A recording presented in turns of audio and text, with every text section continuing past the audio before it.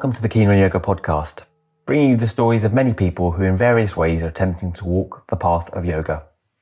Our intention is to inspire your own practice and commitment to yoga beyond the mat and in all areas of life. We consider this an offering, a service to the community and labour of love. If you feel inclined, any donations are appreciated. Just visit our page and click the donate button at www.keenonyoga.co.uk/podcast. I hope you enjoy the show.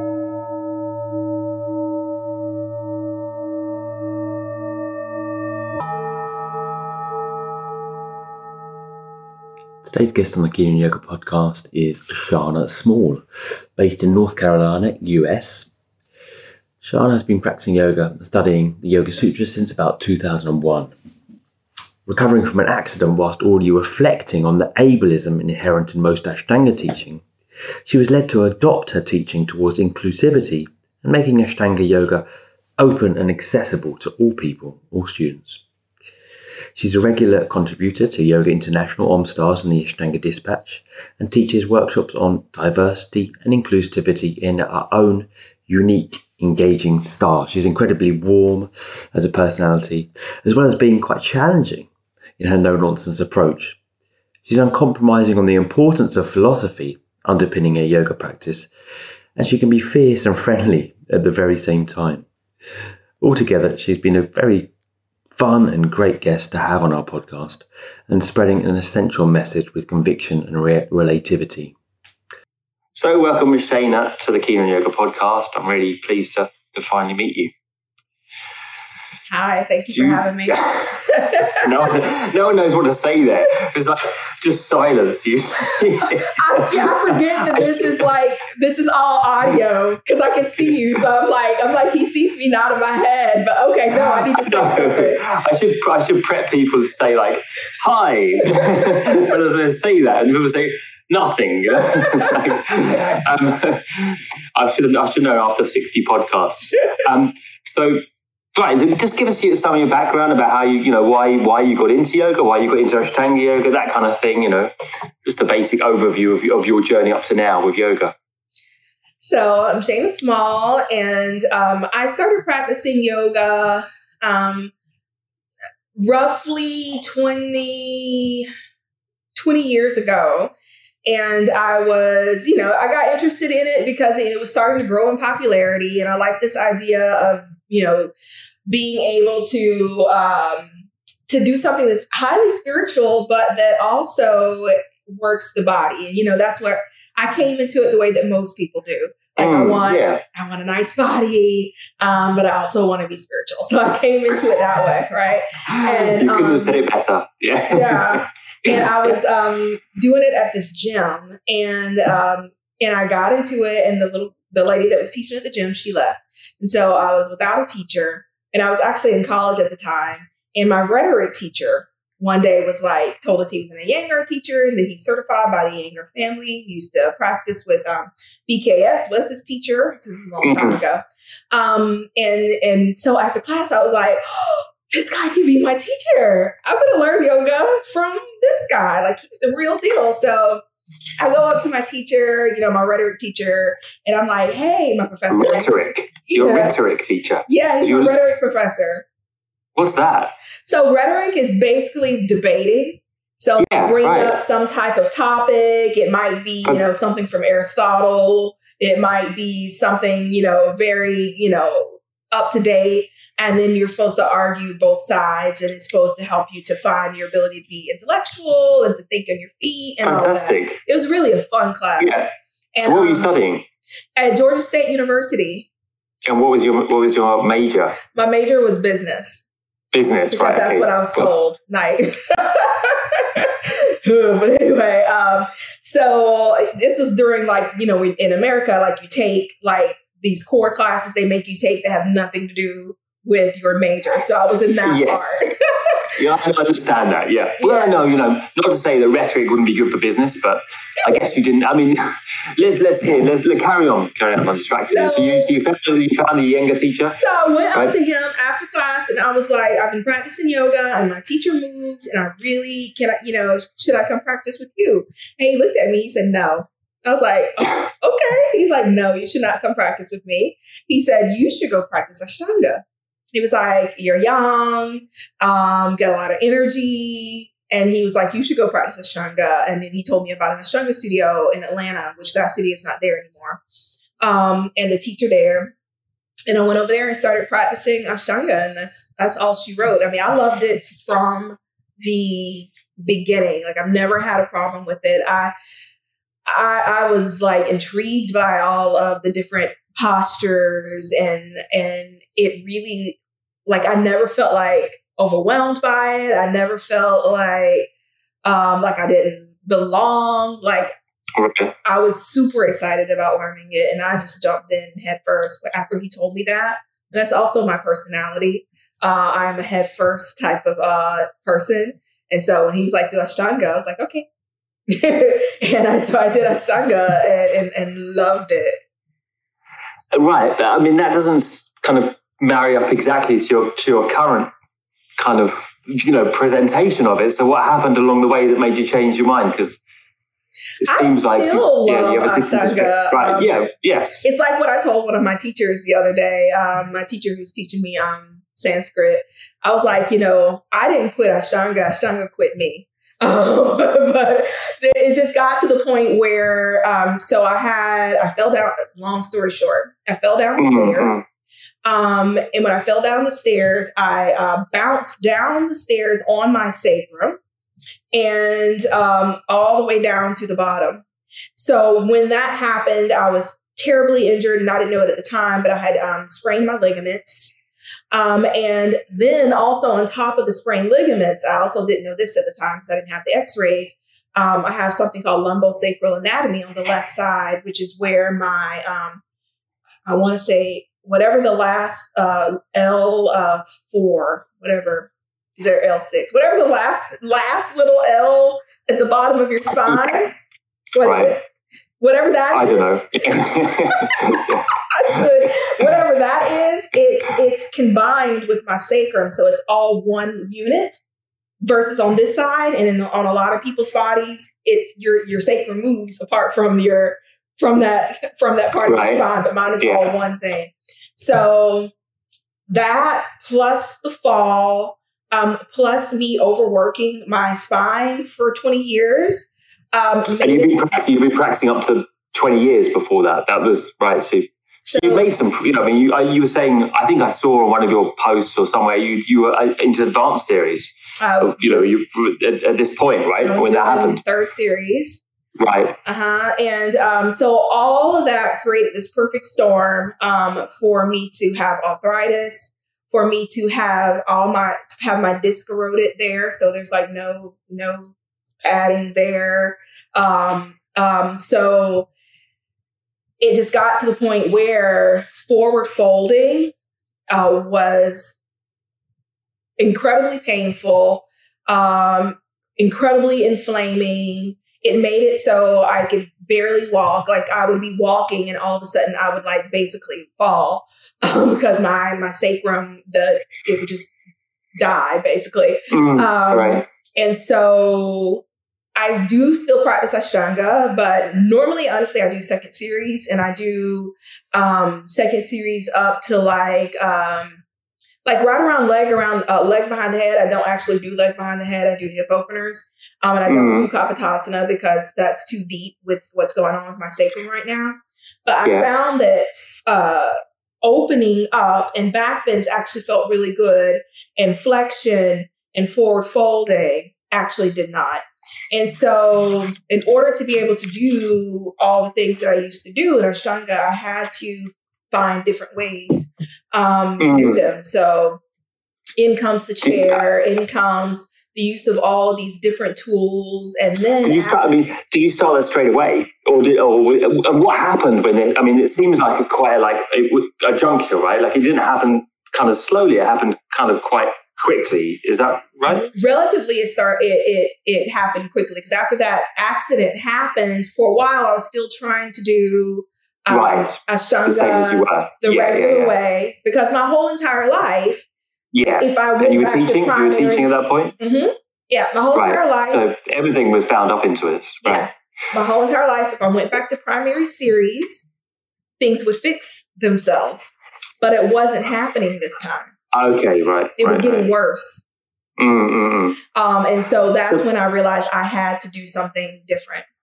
Well, in each case, I mean, your story is super inspiring then for people that have had, I mean, because many people have had this kind of situation happen to them, right? Where something big happens, you know, and then they're not able to do what they were. I mean, you know, like I've interviewed Day Christensen, for example, on the podcast, right?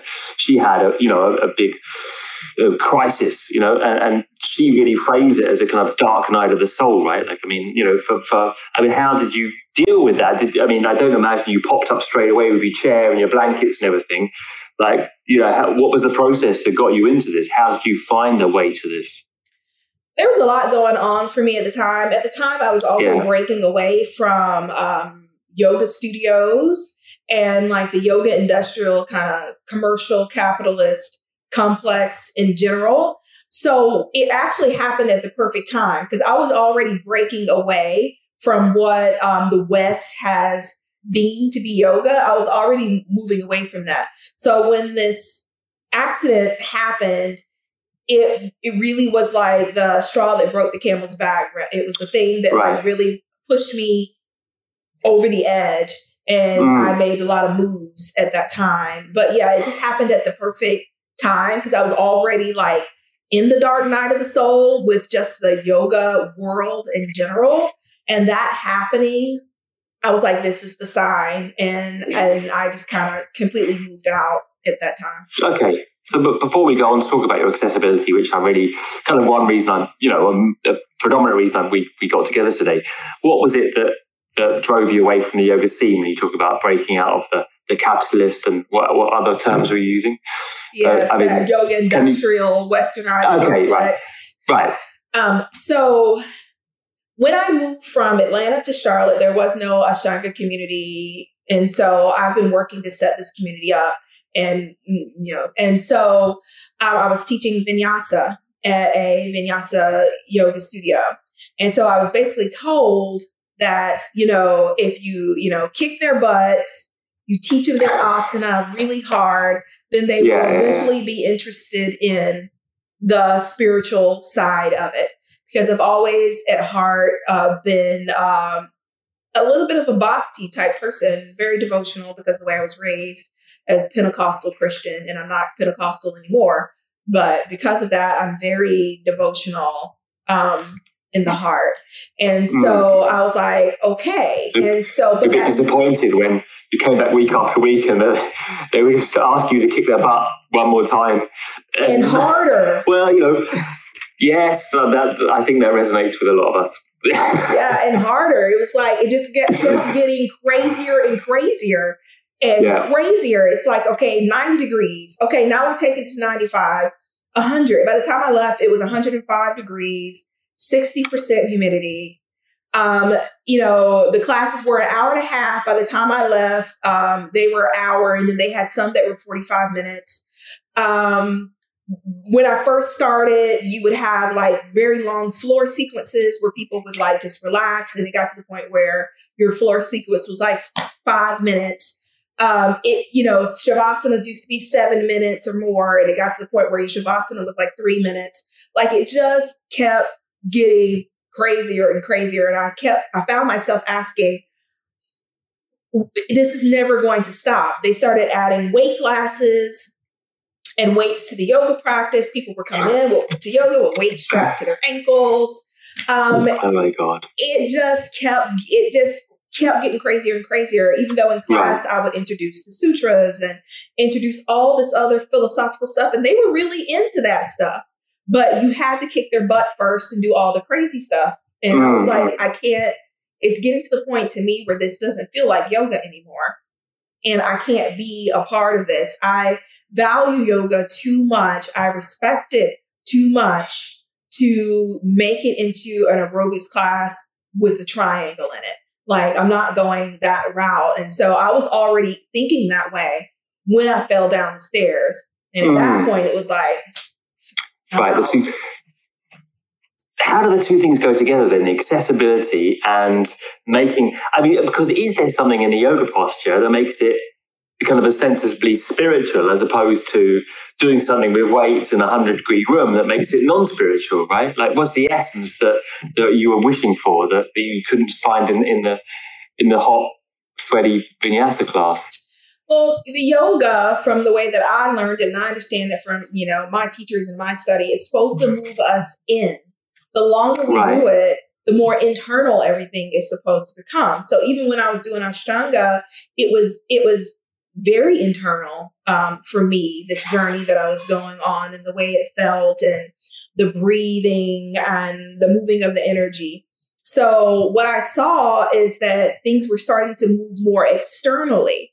So instead of, like with me, when primary series got to be easy, it's not the word, but it started to get, then, that's a point where either I could continue to like post, chase and push and try to make it crazy, or I could come in and do my primary series. And because it's easy to my body, I could really go in.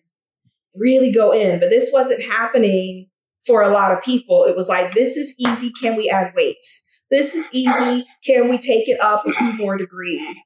This is easy. I need second series right now. This is easy, but my toe is tapping a little bit, and let me start to get really obsessed with my toe coming off the ground and my pickups. Like, I start to just get, people just were not going on the inside. They were just continuously looking outwards, and I could not be a part of that.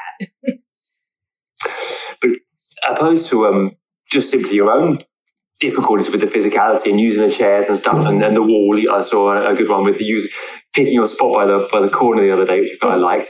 Using the wall. Well, you found you didn't have a problem with the accessibility at that time. You didn't have a problem with feeling. I mean, because some teachers, someone is not coming to mind, but I have them in my mind. Assume that the yoga as it is a kind of elitist. And I have heard you coin the word ableist in your stuff, right? But you didn't at that time. That wasn't in your mind, or was it starting to come into your mind as well? That this is for a certain type of able body that's already, already can do it. I definitely drank the Kool-Aid. So when I first started practicing Ashtanga, I was a little relaxed about it, and then I don't know where the shift happened. I don't know if it was YouTube, internet, me listening to the wrong people. I don't know. But I did get very militant. I'm not going to lie. Right. I was a militant teacher for a while, and I was very militant about my Ashtanga for a long while. And I did go through that phase where I was like, no, this is it. It has to be done like this. Anything else, no blocks, no straps. I remember, and I'm not going to name the teachers' names, but I remember there were teachers who were always using accessibility. And I used to like light into these people and talk badly about these people because for some reason I got ridiculous and crazy. And honestly, what softened me, and which for a lot of people is the opposite. When I went to Mysore, it kind of rocked my world because in a good and bad way, I was really off center. I went and I saw Sharath working with different people in different ways. And here I am, my ego got really lit up because here I am trying to do everything perfectly. Follow the count, follow the breath, every movement, perfect. And then I go to India, which, felt kind of like Mecca. It's not the same thing. I'm not trying to disrespect anybody else's religion, but it was kind of like going to Mecca for Muslims. Yeah, cool. It was like that for Ashtangis. And I go to Mecca, and here is this guy doing different things with different people. And I'm like, just angry and upset. And then he was joking with me, but he was kind of rough on me. Like there's that transition from Warrior 2 to Chaturanga, where you can float up. Mm-hmm.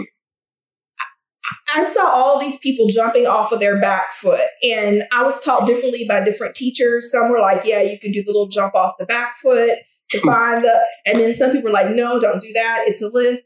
And so I wasn't even paying attention. I was just doing whatever. And I do the little jump off the back foot, and he's like, who's your teacher? Like, he runs over. He's like, who's your teacher? And I'm like embarrassed and like, he just ran into me. And then there's people like a couple of poses down, a couple of mats down from me, and they're like jumping on their back foot. And we've had that experience. Yes, doing all kinds of things. Said nothing to me, to them. And then another time with me, I was doing the Bakasana transition, like when you go from Bhujangasana back to Bakasana and go back. And he just like lit into me about wanting me to really hit that transition, really like lift up, really be strong about it and pop back. And I'm looking over at all these other people around me. They're like not even doing the transition. I'm like, why is he this way? Why is he doing this to me? Oh my God. And he like held me in primary series for 2 months. And I'm like, why is he doing this to me? So, and then I was watching, like, so I was just like totally confused. Off. And I was like, what is the message that I need to be getting from this? Like, I'm here and everybody's doing all these different things. He's working with them in different ways. And I guess he saw that I could do these other things. So he was like really hard on me on those. And I was like, what have I been doing? Like, I've been teaching Ashtanga as like, it's this militant thing with all these straight lines. And I thought that Sharath would be militant and with straight lines. He is straight lines, but not the way I was. And it really just kind of threw me off center. And then I started to, at the same time, still being militant when I got home, but kind of like being confused and starting to think again about Ashtanga and the way I learned it and what it was and what it could be. Yeah. Sounds like a fantastic trip. Oh, although, well, maybe not what you wanted it to be originally, but there's some fertile ground there, right? Like confusion, being confused about the whole thing. But it's funny because everyone comes back from Mysore with a different experience. And it's interesting that you read into it, that it actually, as much as it's taught by the teachers that come back from Mysore to be this one literal, very polaric, very specific practice, when you actually go and you see that there's all people, being picked on or being encouraged to do different things almost, and it's like, well, this is not what I was told back home, So and you took that. Where was that in the whole chronology of your accident? And was that? That was around 2016. My accident was probably maybe a year before COVID. Okay, right. So relatively recently. Okay. Yeah, relatively recently, and I was confused. Honestly, I stayed confused for a long time, and it's a good place to be. Yeah, one of my friends, you might know him, Satinder. Do you know Satinder? Yeah, I know. And he told me, and I didn't listen to him. He told me when I was in India, he was like, "It's going to take you a long time to unpack what happened to you." And I was in a rush to unpack it all, and it did. He was right. It like took me a long time to really unpack what happened and to like integrate, and so. That took a long time, honestly.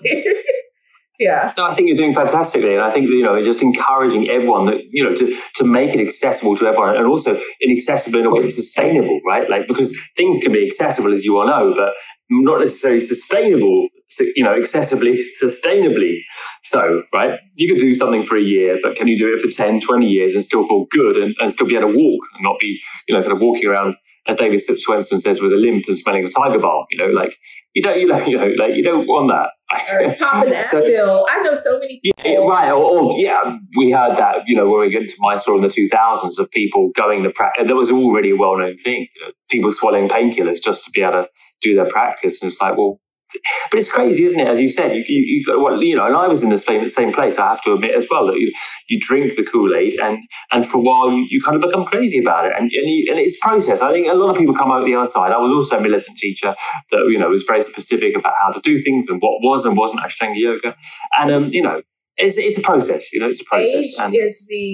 Age will do it to you. Like when I see people, honestly, life will do it to you. Like, I see people if age doesn't do it, just the circumstances of life will knock those edges off you, won't they? But I mean, and I say, it's wonderful that you've softened in this way and you're presenting it in a way that can be, because what you want is to be motivated in the postures. And if the posture seems out here and only for certain kind of bodies and certain kind of people, then no one's going to get into yoga. So I think you're bringing the Ashtanga yoga down to make it relevant for all people to say, well, I can do it, which I find is wonderful.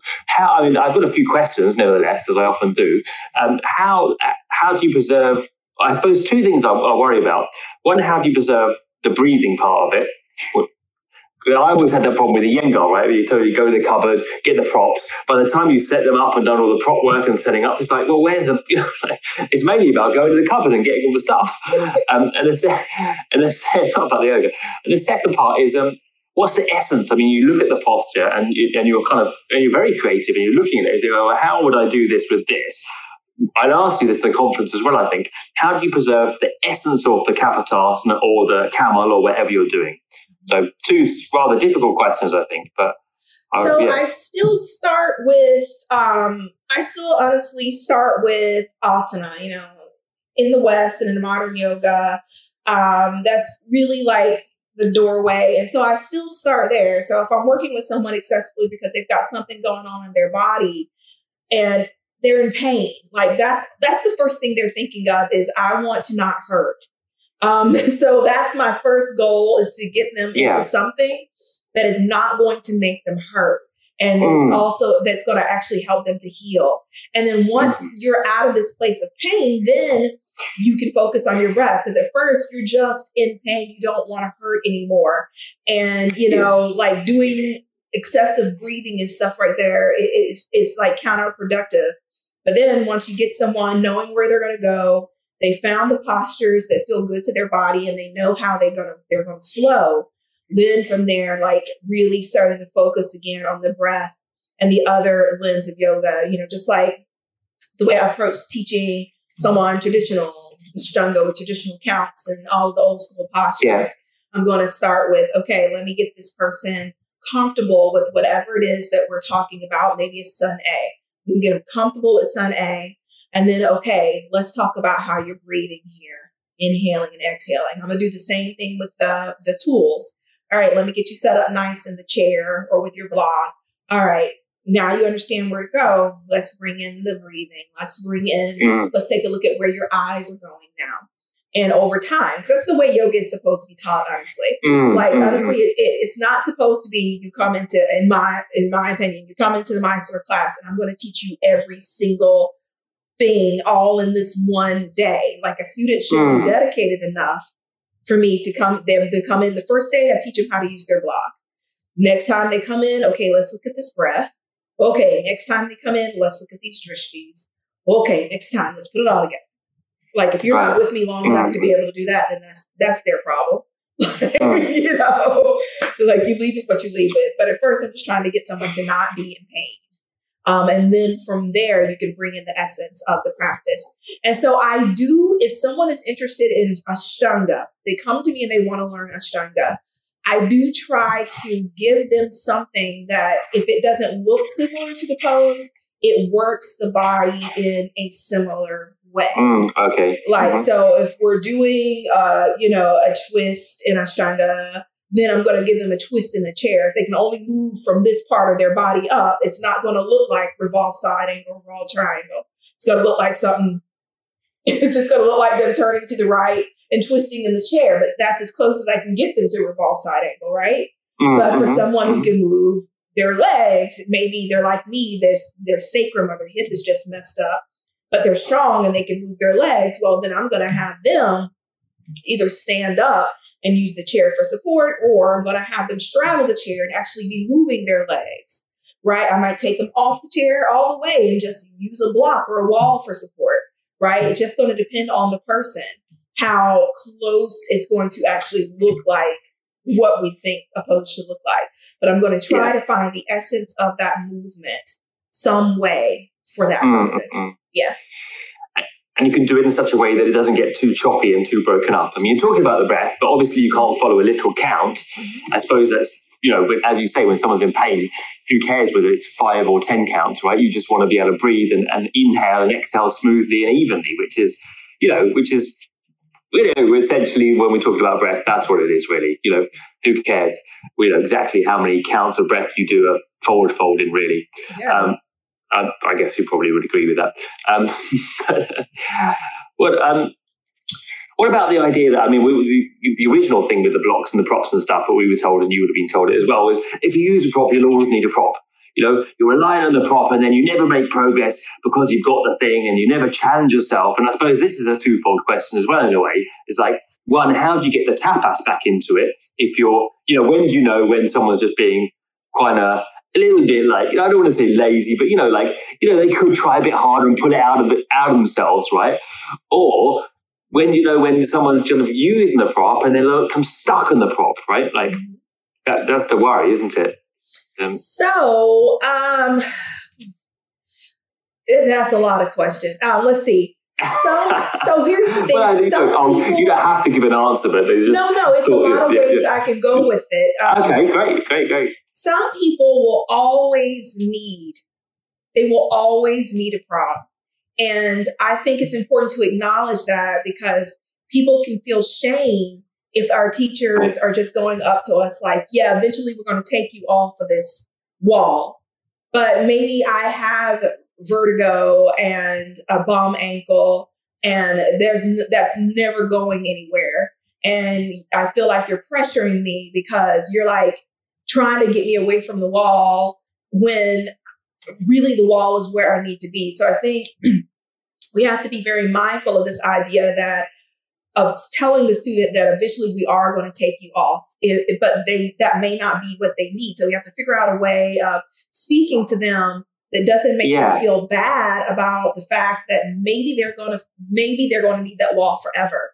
And it's about the way we communicate with the student and know the student. And then it is challenging territory because. Yeah, I mean, you have, because we want to be challenged, and sometimes, you know, like I remember being challenged by Shiraz a lot in Mysore, right? And it kind of did bring it out of me a bit, you know. But on the other hand, I mean, you certainly don't want someone to feel terrible about themselves and then quit yoga altogether because they've been kind of shamed, and you know, and then they do need that. So I don't know, is there any? I mean, just kind of going into that further, is there any signs or any practical advice you could give for a teacher to be able to kind of find or you know, kind of analyze to such a degree where they know when to challenge and when to back off? I mean, in your experience. Here's a second point I wanted to make. Everybody's practice is personal. Like I remember Shrat in India saying like some people only need, you know, sun salutes to find samadhi, and some people need fourth series to find samadhi. So the second point is it depends on the person. Maybe some people don't need their practice to be hard. Right. In order to find the inner space, in order to connect with who they are, and to find that moving meditation and maybe eventually find that samadhi. Some people don't need that. So I think that's another thing that I caution with teachers. It's like, who needs the class to be harder? You or them? Because maybe they don't. Maybe that, you know, that side angle, they've been doing the same one for 15 years. And you're looking at it going, wow, they really are stronger and they could be doing more. But they're in that side angle, breathing, looking at their hand, just having this beautiful internal experience. To me, that's the yoga. I've done my job.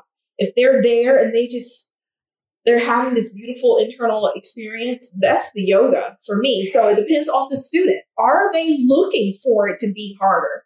And I think that's a good point, because I think the teacher can I think as a teacher, you can easily feel like, well, if everything's going well, it's like, well, your job's done. And you feel a sense of, I don't know, there's a concern, right? I want to keep someone with me and to keep giving them. We have to keep giving, right? And therefore you assume, or you kind of extrapolate, the person wants it harder, or they want a new challenge, right? Because someone down the road is saying, well, you can do second series now, you can do third, and you assume that the teacher and the student wants that, right? So, I mean, so kind of, you know, in terms of the corporate kind of yoga world you're going back to. That's the teacher's ego, not the student. That's the teacher's problem. That has nothing to do with the student. And I'm guilty of this, and I'm still guilty of this idea of I have to keep the student. And so instead of being with them and giving them what they need, I'm trying in some way to keep them. And this is going to be changing how I deal with them. Instead of being like, they may not need me anymore. Like I may not be the one for them. They may not need me anymore, and they can go. And I know that's hard because we have yoga studios and we have Ashtanga programs, and we want to keep them going. So there's like catch-22 of letting the students go and also trying to keep them. It's hard, but I still think that's our stuff. Like even that discussion with ourselves of trying to keep them there. That's still our stuff. So to me, it's like, it depends on my student. I'm going to keep in speaking to them and find out what are they looking for the practice. Are they looking to really push this body to the max? Because some people are, that's part of their experience, and some people are not. So if they're looking to push the body to the max, if they're telling me that they're looking to eventually do a traditional Ashtanga practice, then yeah, I'm going to be watching for when they don't need the chair, watching for when they don't need a block. Like for me, myself. So you're not going to keep them on it. Like, even for me, myself, even knowing what I know, I enjoyed the traditional Ashtanga practice, and I'm looking for signs in my body that I can go back to that practice. They're not there right now. And so I'm not, and I may never. But for me, I do want to go back to that. So I look for those signs. So a teacher would need to talk to me and know that's what I'm looking for and work with me rather than putting their own stuff on top of me. Like, oh, she should want this. Look how strong she is. I actually know a student who quit practicing in studios. They practice at home, but they stopped practicing in studios for that reason. They're extremely hypermobile, which means that their body can do a whole lot of stuff. And they did not want to do these things because they knew that this could put them in danger. But the teachers, wherever they would go, would see them and be like, wow, you can do all this stuff. And we constantly push them. And she would tell this teacher, no, thank you. No, thank you. I'm good. No, I don't. And this would happen everywhere. And eventually she stopped practicing in studios because she was like, people see me as hypermobile Barbie and they want me to do a practice that they want for their bodies. And they're not listening to me. Or also just have the confidence to rest in the space of the relationship between the two of you, like the teacher and the student, and just be in that space and just see, and also have the patience and the confidence that, you don't need to keep giving every day, right? The two of you can go on in a space and see what happens together, right? And you don't neither person has to conclude or have the definite answer of what's going to happen, right? Yes. But just to be in that space of not say, well, I don't know exactly where I'm going to, where you're going or where I'm going to go with you. But, I don't know. There's a bit of a give and take. And I think things have shifted as well from this way that you would have been taught and I was taught in a more pedagogic style, right? Like, here's the teacher and they kind of whip you into shape, right? Like, I mean, even, BKS Iyengar was called Bang Kick Slap Iyengar, right? Because that was the way you got to kind of literally beaten into shape. And, and that was kind of expected almost, right? And I think the balance has shifted and now, but it's difficult. And I don't know whether you have anything to comment on this. Is it possible, do you think, that the balance could shift too much, whether now the student is in charge and the teacher who potentially has more experience has to follow what the student says, right? And that's kind of my worry, because I definitely go towards this side. But then I think at a certain point, well, probably I do have some experience or something to say, and yet it should be their practice and it's their body. And we know that the person theoretically knows their body best.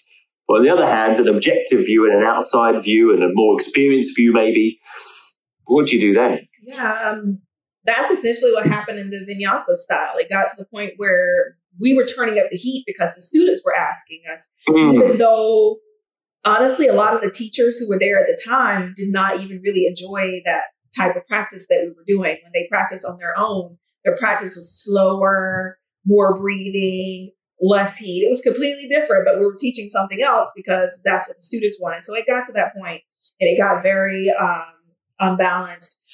So when I think about any relationship, it's just that it's a relating between the two. And so I think we have to be very clear what our relationship is to our student, what we're here for and what they're there for. And the teacher and student relationship has to be very clear. So to me, the teacher is your teacher right now because they know maybe just a smidgen more about triangle than you, or they know a smidgen more about second series than you, or about back bending. They know just a little bit more. And because they know just a little bit more, when it comes to the yoga, there does have to be a little bit of of trust and, for lack of a better word, a deferential type of a relationship. Because if you've taken them on truly as your teacher, you're trusting that they know a little bit more about side angle than you, so that you can safely explore the difference between what you know about side angle, that gap, and what they know, and grow into that gap. So there does have to be a little bit of trusting of the teacher and the teacher's journey and their knowledge. And then the student is there to say, okay, when I do this with my body, it feels this way. Oh, that doesn't really feel that good. And from there, that's where the teacher is listening and deferring back towards the student. Or when I tell them to do side angle this way, it's hurting their hip, right? So taking the knowledge of the teacher and the knowledge that the student has of their individual body, right? The teacher has the knowledge of the side angle, but the student has the knowledge of their body. And then we're bringing them together to make this side angle that's perfect for that student. So that's how I see it. They have the knowledge of their body and how it feels. We have the knowledge of the posture, and we put that together versus the student totally leading, and you're looking at them and you're like, I don't know if this is going to go well, but you're continuously like giving them more. And you're kind of enabling this kind of crazy behavior, or it can go the other way, right? I mean, that's the paradigm shift and a reaction to what was before, which is you come into the class and you kind of literally, there's teachers who will kick you out if you don't do exactly what is told to you, in the way that it's meant to be done. Absolutely. But, I mean, so what do you think? I mean, going back to the yoga studio, and I don't know whether you're teaching in person now, but what kind of methods or parameters can you put around it to change this discourse, right? In terms of the language, or in terms of how you use a classroom, so people feel included. And, because it is very off-putting for a lot of people. They don't feel welcome. They don't feel that it's for them. Yoga is for them, which is such a shame. So this is one of those things, kind of like systemic racism, where it's like, it's a huge thing. And right, you do the little bit you can do to like chip away. And that's basically what I tell teachers. If you're still working within a studio, you still own a studio, you're going to do little things over time to chip away, because to switch overnight won't work. It can actually be traumatizing to the students, and we don't want to traumatize our students in the yoga class. It can actually be traumatizing to walk in and be like, we're changing everything.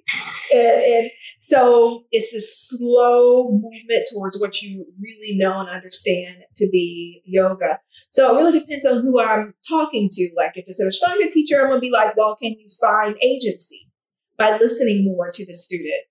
Can you let them know that it's okay to listen to their body and to move the way that they see fit within a particular posture? So that could just be the start of it. And then from there, you start like really removing that patriarchal, capitalistic, ableist, racist, colonizing. Like that's a whole lot of stuff that we're trying to take out of yoga, right? But you start just really slow with little things. Agency is the big thing. Just letting the students know that it's okay, whatever they feel, and making them feel comfortable talking to you about whatever it is they feel by creating this environment where you're completely open to discussion and to talking, and it's not like this my way or the highway. That would be the first thing I would do for Ashtanga people. Are there any words you like to use, and the ones that you don't like to use that you don't like in terms of describing or the posture or cueing or this kind of thing? So give examples. Lately, I have been teaching straight Mysore style. So that gives me the ability to speak to each individual person and use the words that I need to use for that individual.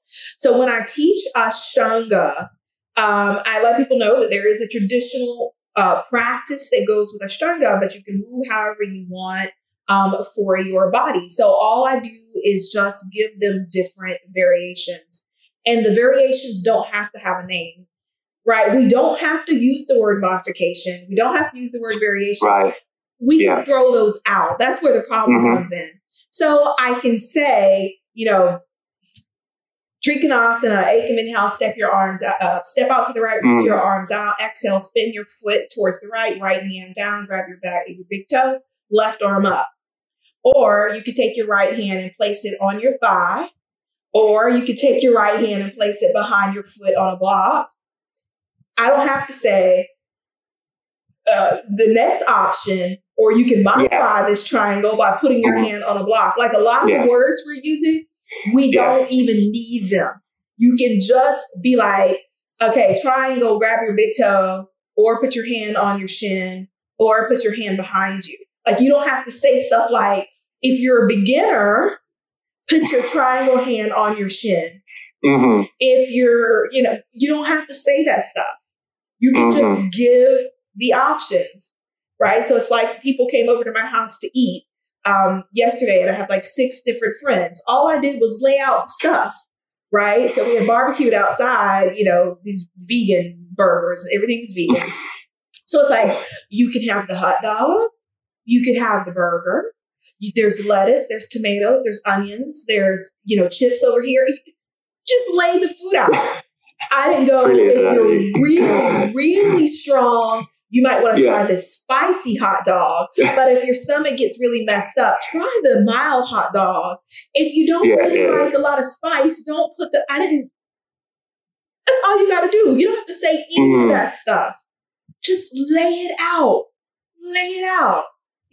Reach your arms up, palms touch, look up, or take your hands apart. Like, you don't have to add all of that extra, Yeah, I mean, looking back and looking at why this would have said, why would people have used these terms like modification in the first place?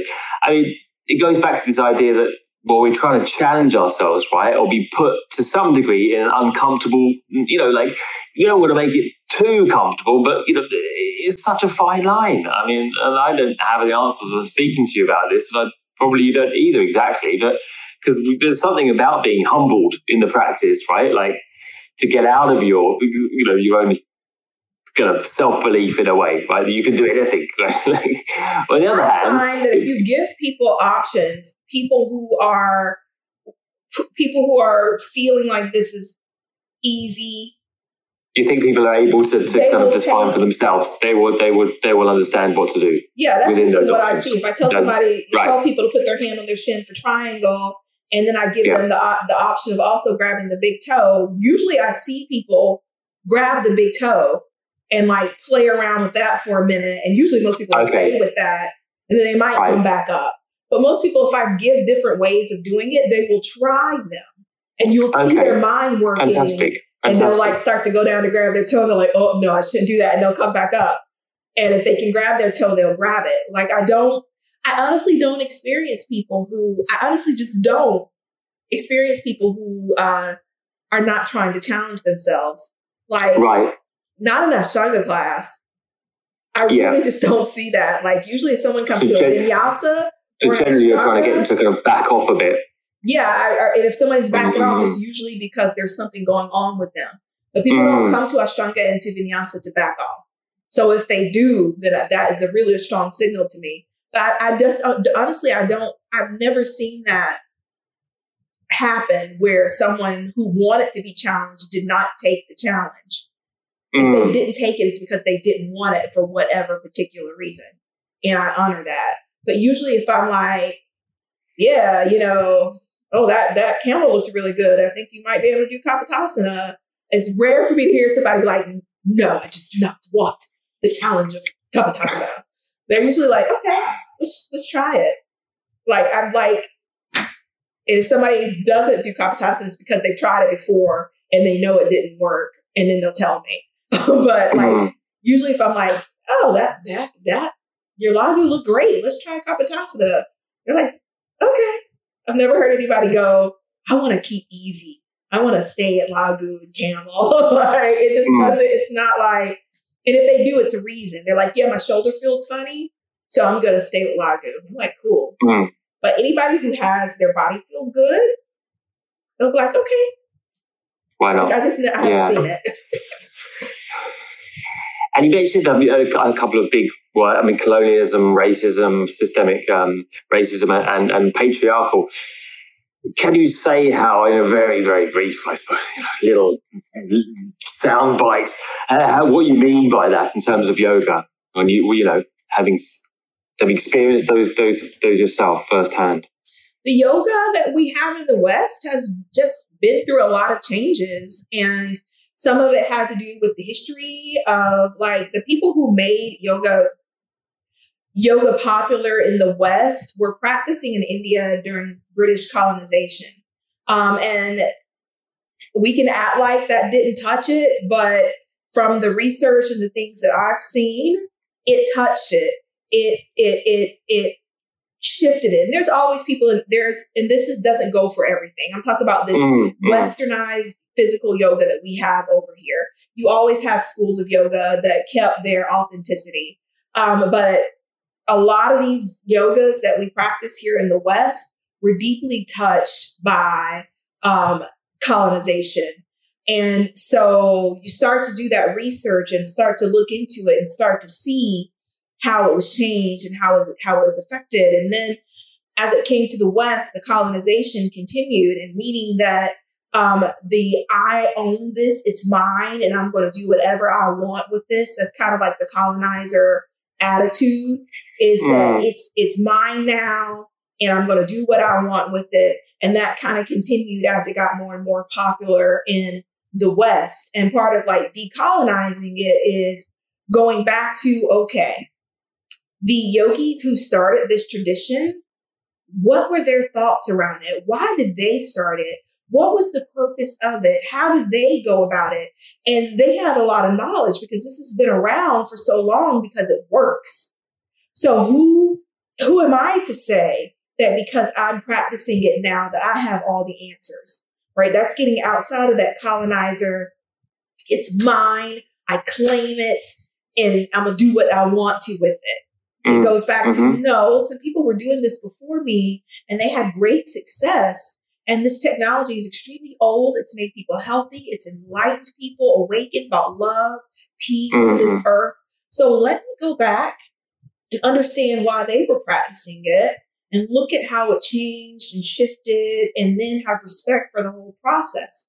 And then we go back to that's the decolonizing. And the patriarchal. So it's contextualization, really. Finding a context to what you're doing rather than going, well, I'm just going to wear dreadlocks or something, without understanding like the significance of what you're taking a tiny little bit and going, well, I want that. Exactly. Yeah. And the patriarchal stuff also happened around that time. There are parts of yoga like Tantra, and you had Sri Vidya, which is very female, divine based, but that didn't really get picked up as much as the more the militaristic stuff came about, because at the time, that whole thing started to get really popular because the British was there and people did feel like they needed to be stronger.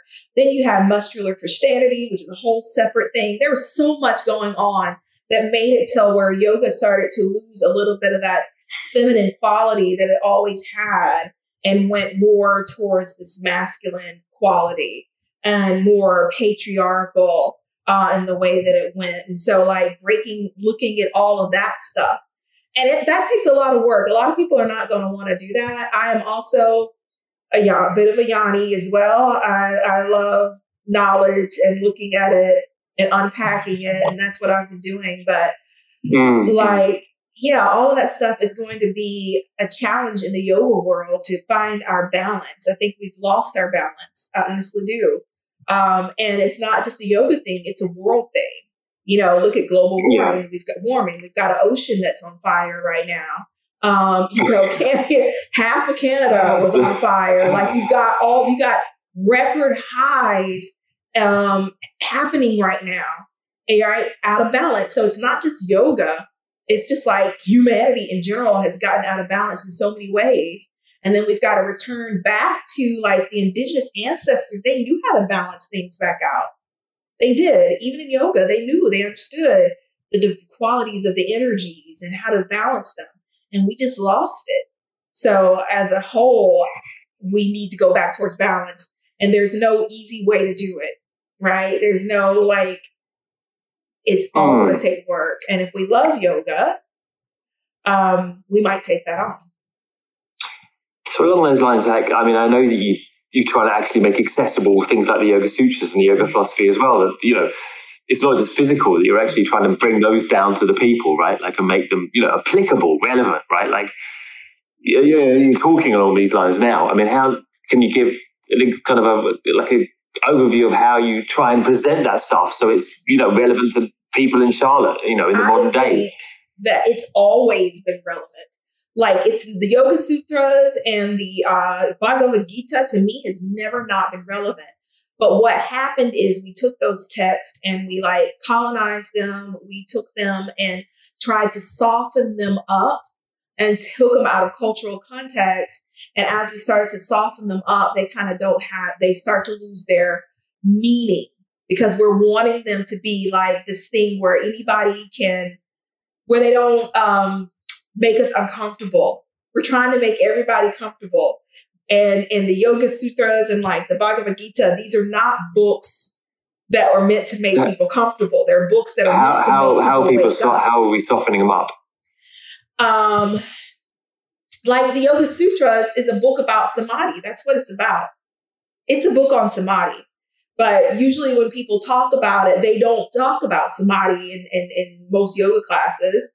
They pull like the 8 limbs out, which is a very small part. And then they usually don't even pull the 8 limbs. They pull like yamas out and niyamas. And then they take those and try to make them into 10 commandments. And then try to soften up what they feel is the 10 commandments. And actually, there's a strong argument to say that the 8 limbs, that whole 8 limbs thing is an interpolation. It wasn't originally there in the text. It was actually put in later. So, that's interesting. Yeah. So like just taking in all the stuff and let's just soften it up. And ahimsa just means be a nice person, right? And when I say stuff like ahimsa is just being a good person, and not talking about the fact that good is relative, right? And that's why in yoga, it's not really about being good. It's about being present. And from that being present, you're able to open up and see everything for what it really is. And from being able to see everything from what it is, you can start making decisions from that place. But those decisions are not necessarily good, bad. They're not labeled that way. So if I say be a good person, that can mean anything to anybody. Being a good person to me might be being an anti-racist kind of social justice person. And to somebody else, being a good person may mean that, oh, my uncle's telling this off-color racist joke, but I'm going to be peaceful and be a good person. And I'm just going to sit here and smile. I'm being good. I'm not causing any strife. I'm being peaceful. And we both got these different ideas. So saying that softens up the message and it makes it so that people really don't go deeper. Like, so when I talk about Yoga Sutras, if we go deep into ahimsa, I describe ahimsa as doing the least amount of harm possible for you. And you've got to go deep, deep down and ask yourself, when I purchased my 80th pair of yoga pants, how is that harmful? What's the effect on the world as I do this? If I'm sitting here listening to this off-color joke, am I really doing the least amount of harm? How am I contributing to racism by just sitting here? Like, that's where I take people. It's like, I'm not going to just be like, oh, ahimsa, be nice to people, be a good person. Next, no, I'm going to be like, okay, I want you to unpack it. You can spend your whole life asking yourself, am I doing harm by drinking this water and holding this cup? Like, that's where I go with people. It's like you ask yourself about everything that you do. And to me, that's how I make it applicable. I don't try to make it nice and watered down. I force people to actually look at the harm that they do in this world unconsciously and consciously. That to me is making it applicable without watering it down. The hard and the soft. You're very soft on people, and then very tough on them. Soft on them physically, tough on them emotionally and mentally. Sounds about right. Yeah. Well, it's been wonderful to chat with you, and I don't always do it, but I'll do it today. As a finishing little thing that I've often done on the podcast, give me one inspiration and one guilty pleasure. Just one inspiration and one guilty pleasure. Like, I'm constantly inspired. I have never had that problem. Like, just living is inspiring to me. Like, can you think of any place, book, person, anything, music even?